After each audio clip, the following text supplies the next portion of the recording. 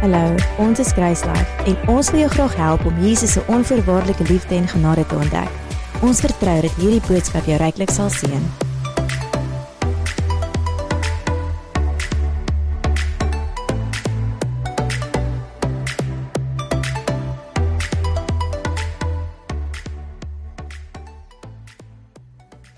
Maar ek wil begin by jou idee en jou persepsie en jou prentjie van wie God is, gaan bepaal hoe jou verhouding met hom lyk. En daai instelling het ek eendag baie jare terug gehoor en dit het my lewe verander, want ek het besef, wat is my prentjie van God? En dis iets wat jy 'n bietjie aan kan gaan dink, wat is die manier wat ek God sien? Want omdat ek nie 'n goeie prentjie van hom gehad het nie, het ek nie 'n goeie verhouding met hom gehad nie. Omdat ek gedink het, ek moet heeltyd presteer, ek moet al hierdie goeie doen om hom gelukkig te hou, het ek eintlik weggebly van hom af, want toe nader en ek kom, hoe meer moet ek presteer. En so oor die jare het my persepsie verander en ek het eintlik God leer ken wie hy werklik is. En as ek eintlik kan sê, as jy vir my moet vra, wat is my lewens passie? Is dit om die werklike God aan mense voor te stel, sodat hulle 'n ingeligte keuse kan maak om hom te kies. En as iemand hom dan nie kies nie, dan is dit oukei. Maar as iemand God verwerp gebaseer op verkeerde inligting, dan is dit nie oukei nie. My hart is regtig om vir mense te wys, hierdie is wie God is, hierdie is sy hart, en dan gaan dit mense meer die vrymoedigheid gee om actually God te kies as hulle sien wie hy werklik is. So as ek hierdie vraag vra in 'n algemene setting, enige plek, is God goed? Gaan meeste mense sê, ja, God is goed. Maar as ek vra, is God altyd goed? Dan het mense verskillende antwoorde. Dink 'n bietjie daaroor. Baie mense sê, ja, God is goed, maar in dieselfde asem dan sê hulle soos wat Johan gesê het, hy laat siekte toe en hy bring hierdie seer. Hy's goed, maar. En hulle antwoord is nie regtig as jy vra, is God altyd goed? Die antwoord is nie dan ja nie, dan is dit soos, nou is hulle nie seker of nie eintlik of hy goed is of nie goed is nie. Nou Psalm 34 vers 9 sê, smaak en sien dat die Here goed is. Die Engels sê, taste and see that the Lord is good. Smaak en sien dat die Here goed is, welgesalig is die man wat by hom skuil. Nou, ek gaan nie in diepte daaroor kan gesels vanoggend nie, maar God is net goed. Smaak en sien dat die Here goed is, hy is net goed. So hy is nie die een wat siekte oor ons pad bring nie, hy is nie wat slegte goed oor ons pad bring nie, hy is nie een wat dit veroorsaak nie, hy is nie wat dit toelaat nie, hy het niks daarmee uit te waai nie, maar wanneer daar iets sleg met ons gebeur, dan kan hy iets goed daarmee doen, hy kan goed daar laat uitkom. So hy is nie die oorsaak daarvan nie, maar wanneer iets slegs gebeur, dan help hy ons om daar uit te kom, hy los ons nie net daar nie. Maar ons almal weet dat as ons byvoorbeeld kyk na mense, en ek dalk sê, weet jy wat, daai is 'n goeie mens, dan is dit nie noodwendig dat as hulle goed is, dat dit beteken hulle gaan goed teenoor my wees nie. So daar's miljoene mense in die wêreld wat goed is, wat hulle goedheid nie teenoor ons bewys het nie. Daar's mense wat ons nie ken nie, wat ons almal sal sê, daai is 'n goeie mens. Ons lees dalk 'n artikel van iemand wat mense uit 'n brandende huis of 'n bus of iets gered het en ons soos daai ou of vrou is 'n goeie mens, maar hulle het dit nie vir ons gedoen nie. Dit beteken hulle is goed op hulle eie. So wanneer ons kyk na God en ons sê hy is altyd goed, is hy net goed by homself of doen hy actually iets met sy goedheid? Beteken sy goedheid iets teenoor ons? Het hy sy goedheid teenoor ons bewys of is hy net goed op sy eie? Verstaan julle wat ek bedoel? So God kan net goed wees, maar is hy goed teenoor ons? En kyk wat sê hierdie verse in Romeine 8, vers 31, het sê, wat sal ons dan van hierdie dinge sê, as God vir ons is, wie kan teen ons wees? Hy wat self sy eie seun nie gespaar het nie, maar hom vir ons almal oorgegee het, hoe sal hy nie saam met hom ons ook alles genadiglik skenk nie? So God het vir ons die beste geskenk gegee, dan beteken dit, as hy vir ons die beste gegee het, al die ander goed wat 'n mindere is, gaan hy ook vir ons gee. Die beste geskenk wat hy kon gee, is dat Jesus kon kom, en dat ons actually in verhouding met hom kon wees. So, God is nie net altyd goed op sy eie nie, hy is goed teenoor ons. God is nie net goed op sy eie nie, hy is goed teenoor jou, sy goedheid is teenoor jou. En die volgende verse is eintlik so 'n blessing, want dit sê, Wie sal beskuldigings inbring teen die uitverkorenes van God? Jy is 'n uitverkorene van God, op 'n side note.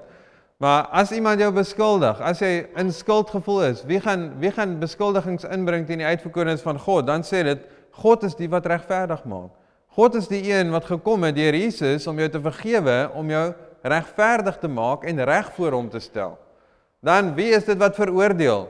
Christus is die een wat versterf het. Wanneer jy veroordeel voel, wanneer jy voel dat jy nie goed genoeg is nie, Christus is die een wat vir jou kom sterf het.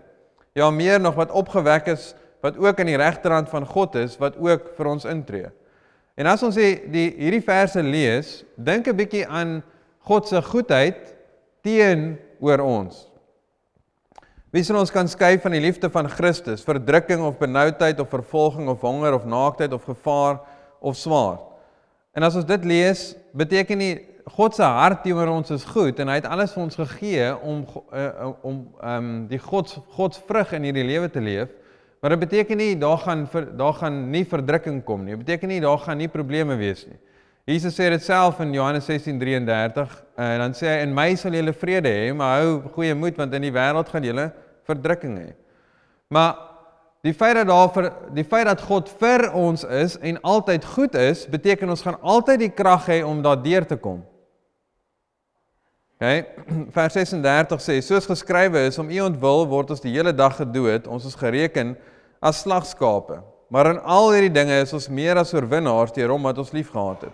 Want ek is verseker dat geen dood of lewe of engele of owerhede of magte of teenwoordige of toekomende dinge of hoogte of diepte of enige ander skepsel ons sal kan skei van die liefde van God wat daar in Christus Jesus ons Here is nie. As jy dink aan daai hart van God teenoor ons, dat daar's niks wat ons kan skei van sy liefde nie. Hy het seker gemaak dat dit wat hy gedoen het, gaan veroorsaak dat wanneer ons wedergebore raak, dat hy binne in ons kan bly, en dat maak nie saak wat in hierdie lewe gebeur nie, niks gaan ons kan skei van hom nie. En dit is amazing goedheid teenoor ons. Dit is amazing in God se karakter en sy goedheid. Nou, soos ek nou gesê het, is ons kan ewen keuses maak wanneer ons die evangelie deel, dan kom daar vervolging. En dit beteken nie dat God nie goed is nie, dit beteken net dat daar kom vervolging as gevolg van ons wat die evangelie deel.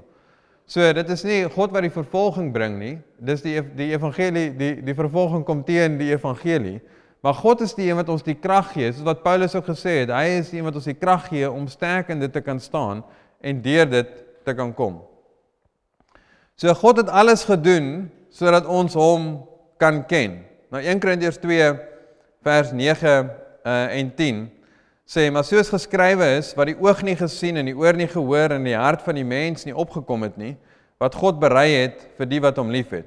So dit praat van wat ons oor nie gesien het nie, ons oor nie gehoor het nie, wat God vir ons voorberei het vir die wat hom lief het. En die volgende vers sê, maar God het dit aan ons deur sy Gees geopenbaar, want die Gees ondersoek alle dinge, ook die dieptes van God. So God se hart vir ons is om die dieptes van hom te leer ken. Nou, en vir ons almal is dit waar, dat ons almal is nog besig om te groei en God te leer ken. So, as ons praat van wat die oog nie gesien en die oor nie gehoor en wat die hart nie opgekom het nie, daar is in almal van ons harte nog groei nodig, so daar gaan almal van ons harte iets wees, ons nog nie gesien het nie, nog nie gehoor het nie, nog nie ervaar het in ons verhouding met die Here nie. Maar ten spyte daarvan sê God het alles vir ons deur sy Gees openbaar, dat ons die dieptes van God kan leer ken.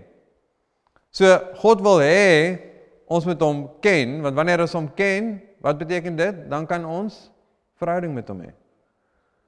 En baie mense se persepsie is dat God is mysterieus, en jy gaan nooit God kan verstaan nie.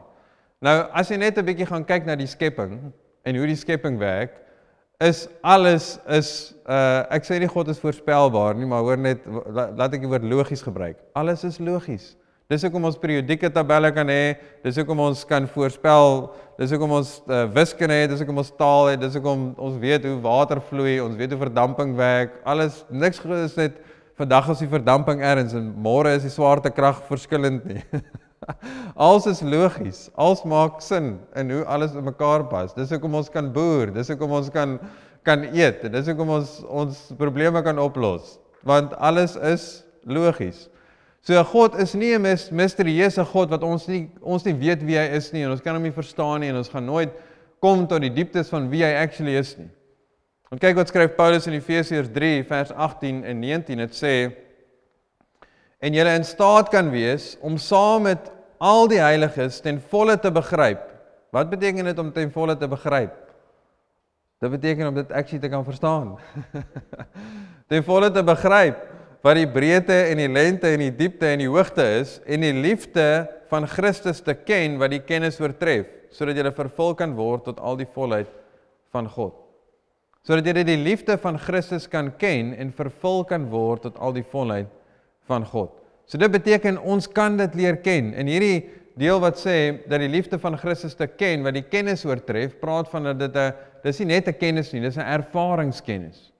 Kennis sal wees as iemand vir jou sê hoe dit was om by 'n restaurant te eet. Dan het jy net die kennis. Ervaringskennis is om self by die restaurant te eet.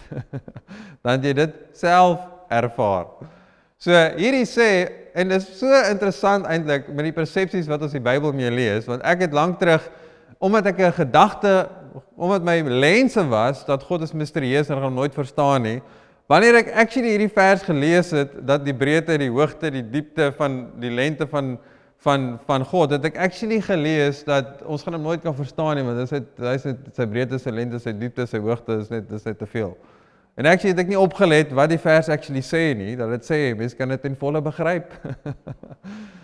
Nou, saam met dit, ons is altyd besig om te groei in die volheid van God. So ek sê nie, jy gaan op 'n plek kom waar jy dit nou begryp het en nou is dit klaar en nou kan jy aanbeweeg nie. Ons is altyd besig om daarin te groei. Maar ons is definitief nie op die plek waar ons God nie kan verstaan nie. Ons is definitief nie op die plek waar ons nie weet wie hy is nie.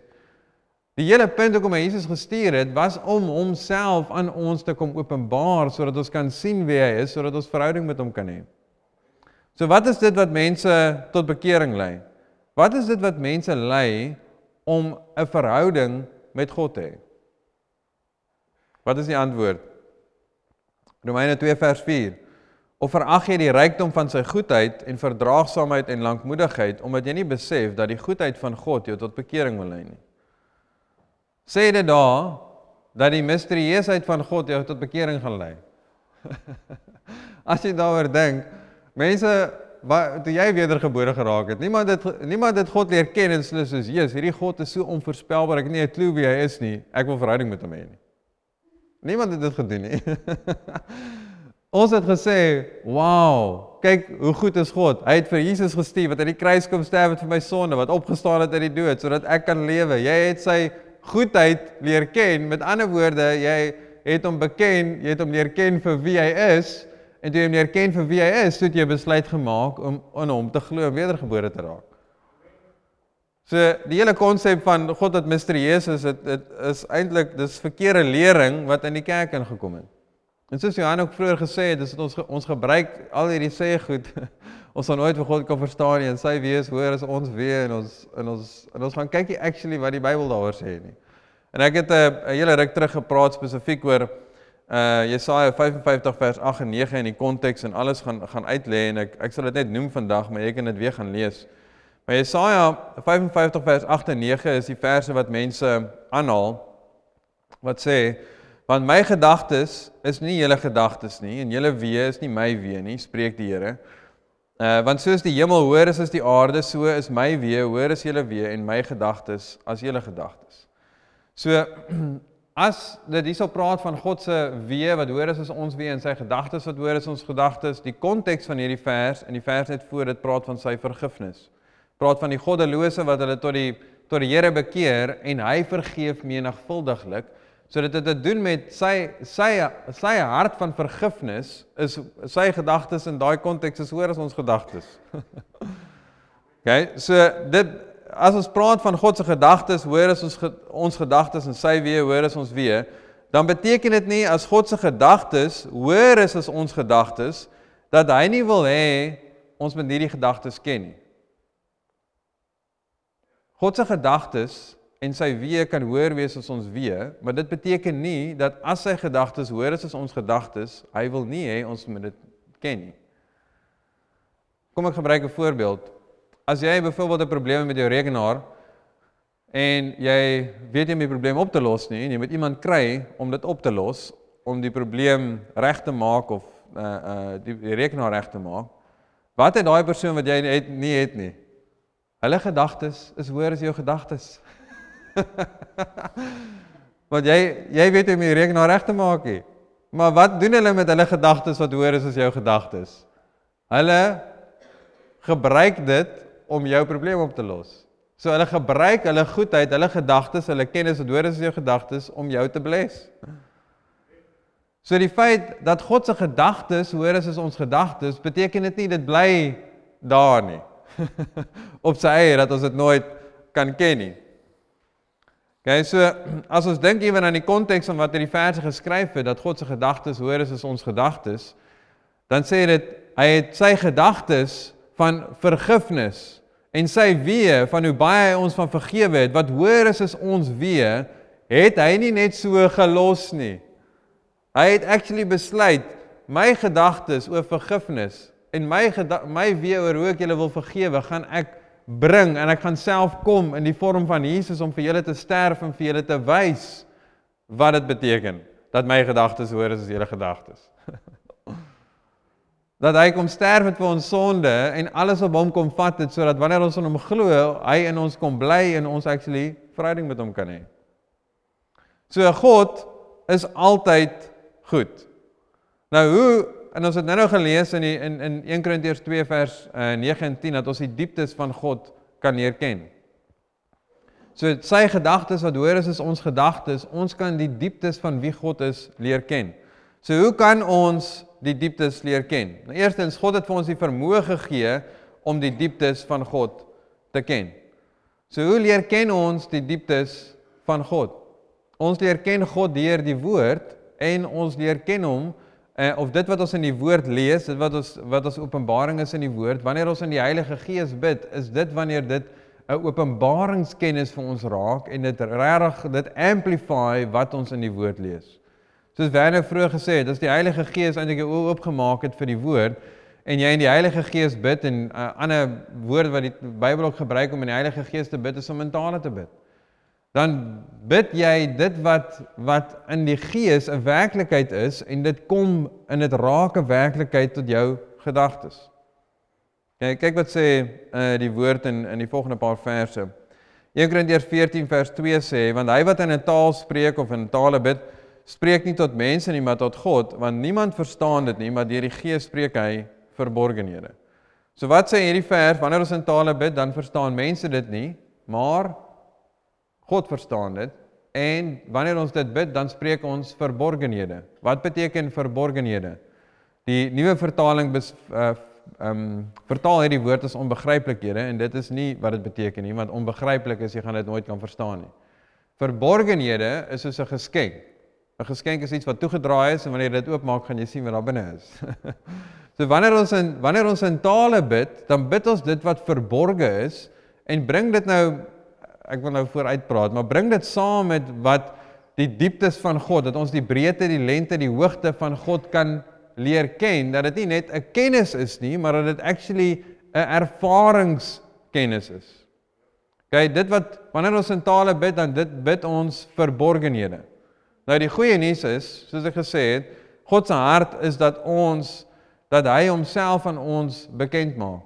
1 Korintiërs 14 vers 13 sê, daarom moet hy wat in 'n taal spreek, bid dat hy dit kan uitlê, want as ek in 'n taal bid, dan bid my gees, maar my verstand is onvrugbaar. So wanneer ons in tale bid, dan verstaan ons verstand nie wat ons sê nie, maar ons gees verstaan, en ons kan vir die Here sê, wat is ek besig om te bid? Ek kan dit so verduidelik, wanneer jy in tale bid, dan bid jy die perfekte wil van God. En daar is situasies waarin ek was, en ek seker jy ook al is, dat jy weet nie eintlik wat om te bid nie. Jy weet nie wat is dit jy weet as om die situasie aan te spreek nie, en dit is waar dit so handig kom om in tale te bid, want as ek besig om die perfekte wil van God te bid, en Here gee U vir my wysheid oor wat om te doen. En wees dit kan byvoorbeeld, as ek nou dink aan 'n voorbeeld, kan wees dat jy in 'n verhoudingsprobleem is, maar jy het 'n gesprek gehad met iemand, of vasgesit saam met iemand, dan is dit altyd soos, Moet ek nou met hulle gaan praat daaroor? Moet ek hulle eers los? Moet ek net 'n bietjie 'n breek vat? Moet ek môre met hulle praat en sê, wat is die regte ding? Obviously bid jy sê, Here, help ons dat die verhouding herstel en dat ons weer goeie gesprekke hê, maar jy moet al wysheid hê van die Here oor wat om te doen. En wanneer mense in tale bid, dan is dit wat verborge is, wat die Here aan jou bekend maak en sê, weet jy wat, wag nog 'n dag of 2 of gaan praat nou by die persoon of los net die probleem, whatever. Maar wanneer ons in tale bid, dan bid ons dit wat verborge is, dit wat die perfekte wil van God is, en ons kan actually bid dat ons kan verstaan wat ons sê in ons gedagtes. Kyk weer saam na 1 Korintiërs 2, vers 9, nou dat ons 'n bietjie gepraat het oor God wat homself aan ons wil bekend maak, dit sê, maar soos geskrywe is, wat die oog nie gesien en die oor nie gehoor en in die hart van die mens nie opgekom het nie, wat God berei het vir die wat hom liefhet. So dit sê, ons oor het nog nie gesien nie, ons het dit nog nie gehoor nie in ons hart opgekom nie, vir dit wat God vir ons berei het vir die wat hom liefhet. Dan die volgende vers sê dit, maar God het dit aan ons deur sy gees geopenbaar. So God het gekom om homself te openbaar. God het gekom om te sê, hier is ek, dit is wie ek is. Okay? Want die Gees ondersoek alle dinge, ook die dieptes van God. Ek wil uitkom by vers 12. Vers 11 sê, want wie van die mense weet wat in die mens is, behalwe die Gees van die mens wat in hom is? So weet ook niemand wat in God is nie, behalwe die Gees van God. So niemand weet wat in God is nie, behalwe die Gees van God. Ons het ewenwel nie die Gees van die wêreld ontvang nie, maar die Gees wat uit God is. So dis net God se Gees wat weet wat in hom is, en ons het daai selfde Gees gekry. Maar die Gees wat uit God is, sodat ons kan weet wat God ons uit genade geskenk het. So dis alles wat God gedoen het, was om ons te help om hom te leer ken, die diepte van hom te leer ken. En hoe ons dit doen is obviously deur die woord, soos wat jy, ek dink is in 2 Petrus 1 vers 2, genade en vrede sal vir jou vermeerder word deur die kennis van ons Here Jesus Christus. So soos wat jy hom leer ken, gaan jy groei daarin, maar wanneer ons in tale bid, dan bring ons dit wat in ons geesdeel is, maak dit vir ons 'n werklikheid. En die moeilike ding is, ek gaan nou gesels oor wat die woord sê, oor wat die voordele daarvan is om in tale te praat. Maar die moeilike deel is om dit te beskryf vir iemand met woorde. Want dit wat jy ervaar en dit wat die Here in jou doen, kan jy nie noodwendig beskryf vir iemand nie. Jy kan net beskryf dat jy kry 'n wysheid wat jy geweet het daar nie is nie. Jy kry jy ervaar 'n liefde wat jy nie geweet het daar is nie. Jy ervaar 'n versterking in jou geloof wat jy nie geweet het daar is nie. Dit is soos om vir iemand te sê hoe iets proe by 'n restaurant, maar hulle moet self gaan en dit gaan eet om dit te ervaar. So gewoonlik 'n vraag wat opkom wanneer mense praat in tale is, wie kan almal in tale praat? En die eenvoudige antwoord is almal. Almal, die meeste mense sal dan hierdie verse opbring in 1 Korintiërs 12 vers 29 wat sê, almal is tog nie apostels nie, almal is tog nie profete nie, almal is tog nie leraars nie, almal is tog nie het tog nie kragte nie, het almal genadegawes van gesondmaking, spreek almal in tale, kan almal dit uitlê. Nou in 1 Korintiërs 12, die antwoord van daai vraag is obviously nee. So, en dan sal mense sê, die laaste deel wat sê, spreek almal in tale, kan almal dit uitlê, en dan sê mense, nee. Paulus verwys na die gawes van die Heilige Gees, wat hy genoem het in die begin van 1 Korintiërs 12. So die gawe wat hy van praat, is iemand wat die gawe het om in tale te praat voor die gemeente, waar iemand anders dit uitlê. Hy is nie besig om te praat van die normale Christenlewe van ons wat net in tale kan praat in ons verhouding met God nie. As jy dink aan Handelinge 19, vers 6 en 7, het Paulus gekom by 'n groep mense wat nie vir Jesus geken het nie, of hulle het hom geken, hulle het nie die Heilige Gees ontvang nie, en hy bid vir hulle, Handelinge 19:6, en Paulus het hulle die hande opgelê en die Heilige Gees het op hulle gekom, en hulle het met tale gespreek en geprofeteer, en altesaam was hulle omtrent 12 manne. So hierdie ouens het definitief nie almal 12 die gawe ontvang om voor die gemeente in in tale te praat nie. Hulle het net as 'n Christen in tale gepraat. Ek dink aan Markus 16 vers 17 wat Jesus gesê het, gaan uit en gaan deel die evangelie, en dan sê hy, en vir die wat geglo het, wie is die wat glo? Dis amper die volgende generasies na die disippels. Want hy sê vir die disippels, gaan uit en gaan deel die evangelie, so hulle is half die eerste generasie, sê maar verteenwoordigers van Christus, en hulle gaan en hulle deel die evangelie, so die wat dan die tweede generasie is, die wat dan glo, so met ander woorde, dat ons net die konnotasie wegvat vir dit was dalk net vir die disippels, dit was dalk net vir die wat in die Bybel was, vir die wat glo, sê dit sal hierdie tekens volg, en my name sal hulle duiwels uitdryf, en met nuwe tale sal hulle spreek. So ons almal het die vermoë om in tale te spreek, en die Heilige Gees is die een wat vir ons die vermoë gee, die uitinge gee, die krag gee om dit te kan doen, en ons is die wat dit praat. Handelinge 2 vers 4 verduidelik dit, en dit sê, en hulle is almal vervul met die Heilige Gees, het begin spreek in aller tale, soos die Gees in hulle gegee het, om uit te spreek. So die Heilige Gees is die een wat die woorde gee, wat die vermoë gee, en ons is die wat spreek.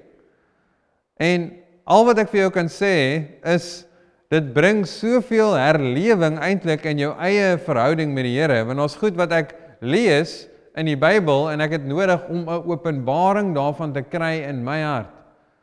Ek het nodig om 'n openbaring te kry van wat beteken dit vir my, en wanneer ek in tale praat, dan raak dit 'n werklikheid in my lewe. Dit is nie meer net woorde op 'n bladsy nie.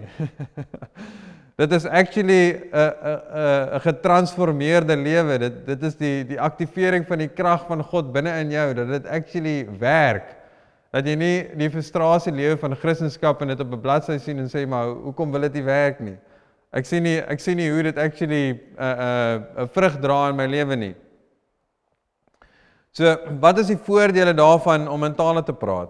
1 Korintiërs 14 vers 2 sê, want hy wat in 'n taal spreek, spreek nie tot mense nie, maar tot God, want niemand verstaan dit nie, maar deur die Gees spreek hy verborgenhede. So dit wat die voordele daarvan om in tale te praat, is besig om die perfekte wil van God te bid. Dit wat verborge is, dit wat nie nou aan jou bekend is nie, is jy besig om te bid, en dan vra jy vir die Here, Here, wat is ek besig om te sê, en dan kry jy die uitlegging daarvan, en hoe jy die uitlegging kry, is dit kom net in jou gedagtes. Dit kom net in jou gedagtes, dat jy goed dink wat jy nog nie gedink het nie. En dit is hoe die Here met ons praat, hy praat met ons deur ons gedagtes. Hoekom is dit voordelig om in tale te praat? 1 Korintiërs 4 vers 4, hy wat in 'n taal spreek, stig homself, maar hy wat profeteer, stig die gemeente. So wanneer jy in tale bid, dan bou jy jouself op. Jy stig jouself. En hierdie is baie keer wat die frustrasie is van Christene, want hulle sal bid en sê, Here, U moet maak my sterk. En die Here dink, ek het klaar vir jou alles gegee, jou gees is nou binne in, my gees is nou binne in jou, jy moet in tale bid om dit wat die sterk wat daar klaar is in jou siel en jou emosie te ervaar. En mense wil nie eintlik dit doen nie, want hulle voel, dis te veel moeite. Ek gaan net 'n gebed opgooi en die Here moet doen wat hy moet doen. Hy het klaar gedoen wat hy moet doen, hy bly nou binne in ons, hy het vir ons alles gegee wat tot lewe en Godsvrug dien. Ons moet nou dit opstuur wat binne in ons is. Ek dink aan, ek gaan kyk of ek die vers kan kry. Ek dink is 2 Timoteus 1 of 1 Timoteus 1 waar Paulus vir Timoteus sê, 2 Timoteus 1 vers 6, om hierdie rede herinner ek jou daaraan om die genadegawe van God aan te wakker wat in jou is deur die oplegging van my hande. So ons moet dit aanwakker wat binne in ons is. Dis ons verantwoordelikheid om dit aan te wakker. Dis ons verantwoordelikheid om saam met die Here te werk om onsself op te bou. Dit sê in Efesiërs 3 vers 20, en aan hom wat mag het om meer te doen as wat ons kan bid of dink, deur die krag wat in ons werk. So as jou hart op 'n plek is waar dit mismoedig is en waar jy voel jy nie kan vorentoe gaan nie, dan het jy iets nodig wat die Here nou deur jou moet doen, wat groter is as wat jy kan bid of dink, want al wat jy nou sien is, ek gaan nie hierdeur kom nie, ek gaan dit nie maak nie, dit is die einde. Maar die Here sê, ek kan iets meer deur jou doen as wat jy kan bid of dink, deur my krag wat in jou werk. En wanneer ons saam met die Here werk, dan begin sien ons sy krag in en deur ons, en ons begin sien hoe daar actually hoop is, wanneer ons dink daar is nie meer hoop nie. En dis wat gebeur wanneer ons in tale bid, ons stig onsself, ons bou onsself op in in wie ons in Christus is. Judas 1 vers 20 sê, maar julle geliefdes moet julle self opbou in julle allerheiligste geloof, en in die Heilige Gees bid, en julle self in die liefde van God bewaar, terwyl julle die barmhartigheid van ons Here Jesus Christus tot die ewige lewe verwag. So wat gebeur wanneer wat is die voordele daarvan om in tale te praat? Ons bou ons op in ons allerheiligste geloof. So wanneer jy voel, ek sukkel in my verhouding met die Here, ek vertrou nie die Here soos wat ek moet nie, dan bid ons in tale. As jy voel, die Here se liefde is ver, en jy voel asof die Here nie lief is vir jou nie, dis nie hy wat nie lief is vir jou nie, dis jy wat nie die liefde ervaar nie, dan bid ons in tale, want jy bou jouself op in God se liefde. En die Here het klaar vir ons alles gegee, ons moet net vat wat ons in is. Ons moet vat wat ons in is, en hoe ons dit vat is deur in tale te praat. En ek weet vir baie mense, en dalk nie vir baie van julle nie, maar vir baie mense is om in tale te praat is 'n snaakse konsep. Omdat jy dalk jou hele Christendom is die topic in die Bybel vermy, dis dalk nie daar gepraat nie, of dis al gesê dis net vir 'n sekere groep mense. As jy klaar in jou hart besluit het om in tale te praat, is somme is nie vir my nie, of wat ook al jou voorgestelde idees daaroor is. As jy ten minste net vandag kan vat en sê, ek gaan weer 'n bietjie gaan lees wat die Bybel actually daaroor sê. Want ons almal generasie na generasie is onderdanig aan die Bybel. En ek vind dit partykeer, en ek het ook seker al dit vir iemand gevra in my jong dae, maar ek vind dit snaaks dat mense my vra, wat glo julle kerk oor dit? Dan sê ek soos, wat bedoel jy ons kerk? Asof elke kerk hulle eie reëls mag opmaak oor wat hulle oor die Bybel glo. Dit gaan oor, ek glo maar net wat die Bybel sê, ek hoef jou sê wat ek glo wat die Bybel sê, en dan kan jy maar self deel met die Bybel. Ek het nie reëls, ons het nie ons eie reëls oor wat die Bybel sê nie, ons vat net wat die Bybel sê, dis dit. So, en dis hoe dit eintlik onderstel is om te wees oralste. So, dit gaan nie eintlik oor wat glo jy oor dit nie. Nee, dit gaan nie oor wat ek daaroor glo nie, dit gaan oor wat die Bybel daaroor sê, en die Bybel sê vir my wat ek daaroor moet glo. En as ek dink aan die om in tale te praat, aktiveer die geestelike gawes binne in jou. Ek kan aan vele situasies dink, wanneer iemand na my toe kom en sê, hulle wil my sien, dan wat ek doen is, ek bid in tale, voor die tyd, want ek sê, Here, gee vir my die wysheid, dat ek met hulle kan deel, wat hulle nodig het om te hoor, vir hulle situasies, sodat hulle kan vry wees. En ek onthou die een situasie, waar ek nog gegroei het daarin om in tale te bid, sê, Here, help my om vir hierdie ou sy antwoord te gee, voordat hy vir my sê wat die probleem is. En ek het in tale gebid, en ek het net 'n woord op my hart gevoel vir hom, en toe hy instap, toe sê ek, voordat jy begin praat, wil ek net vir jou sê, en sy volgende woorde was, wel, dan kan ek seker na my huis toe gaan.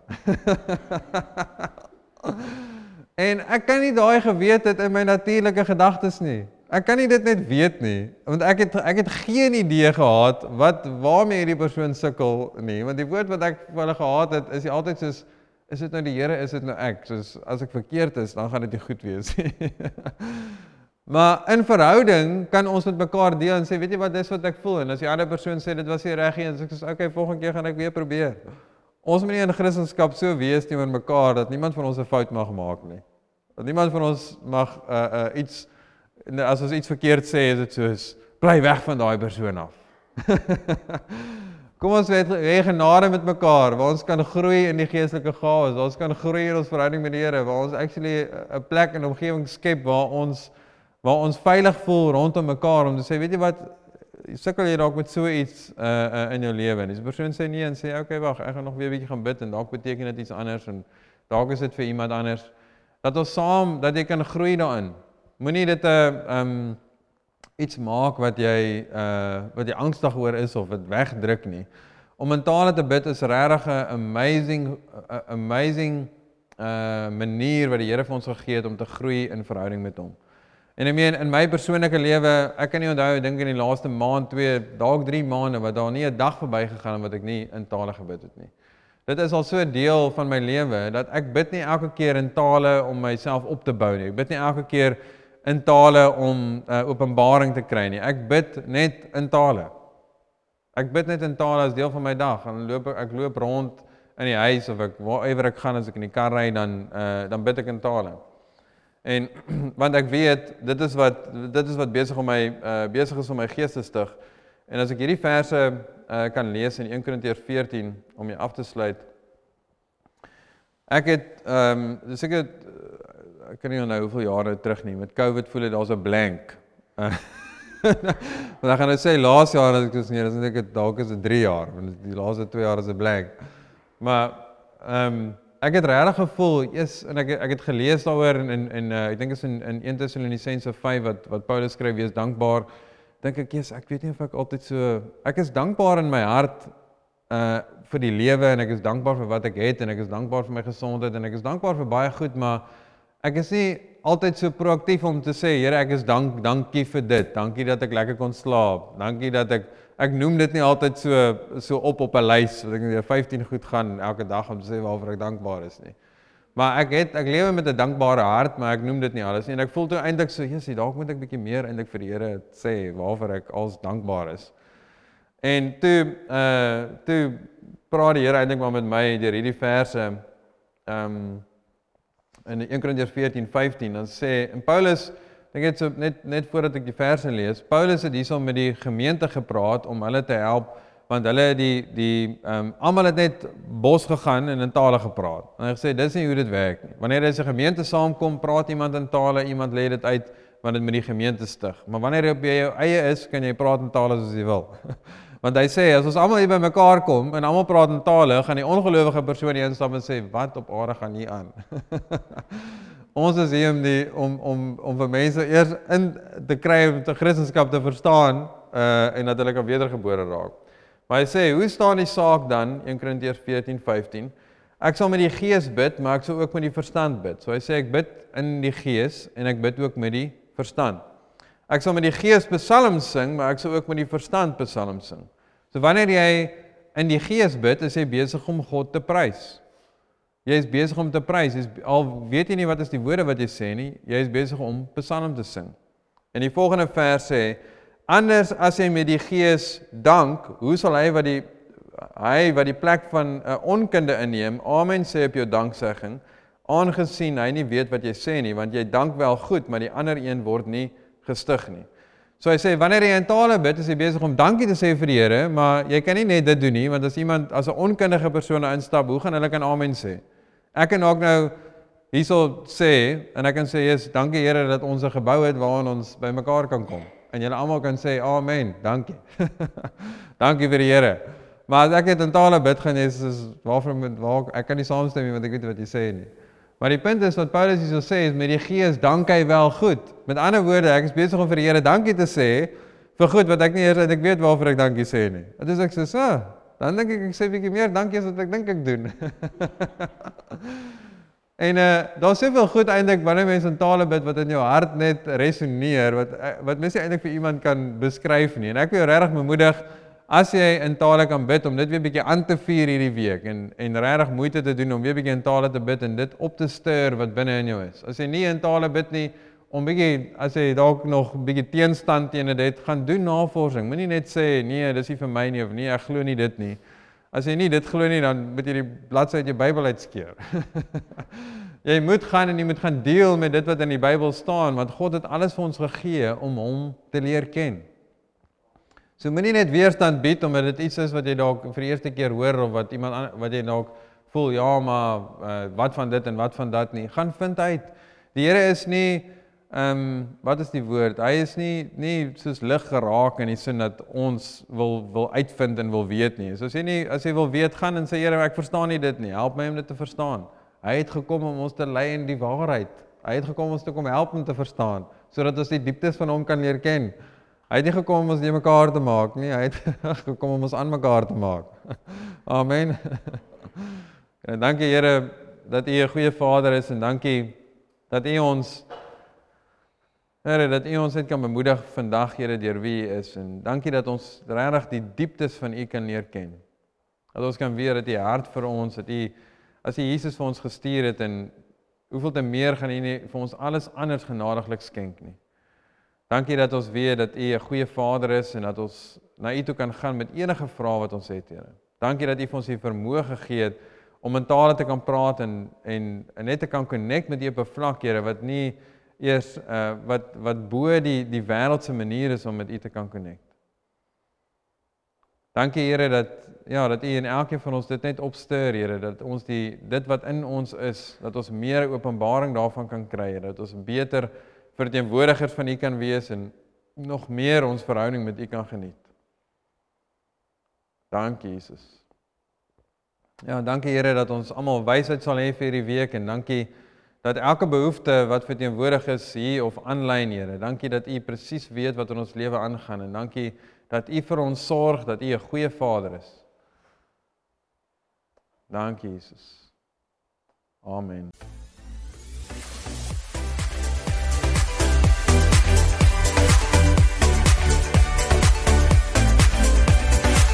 Ons wil graag van jou hoor. Indien jy graag met iemand wil praat of saam met iemand wil bid, kontak ons gerus by 021 8800 168 of e-pos ons by info@gracelife.co. Indien jy materiaal wil bestel of meer oor ons wil uitvind, besoek gerus ons webwerf.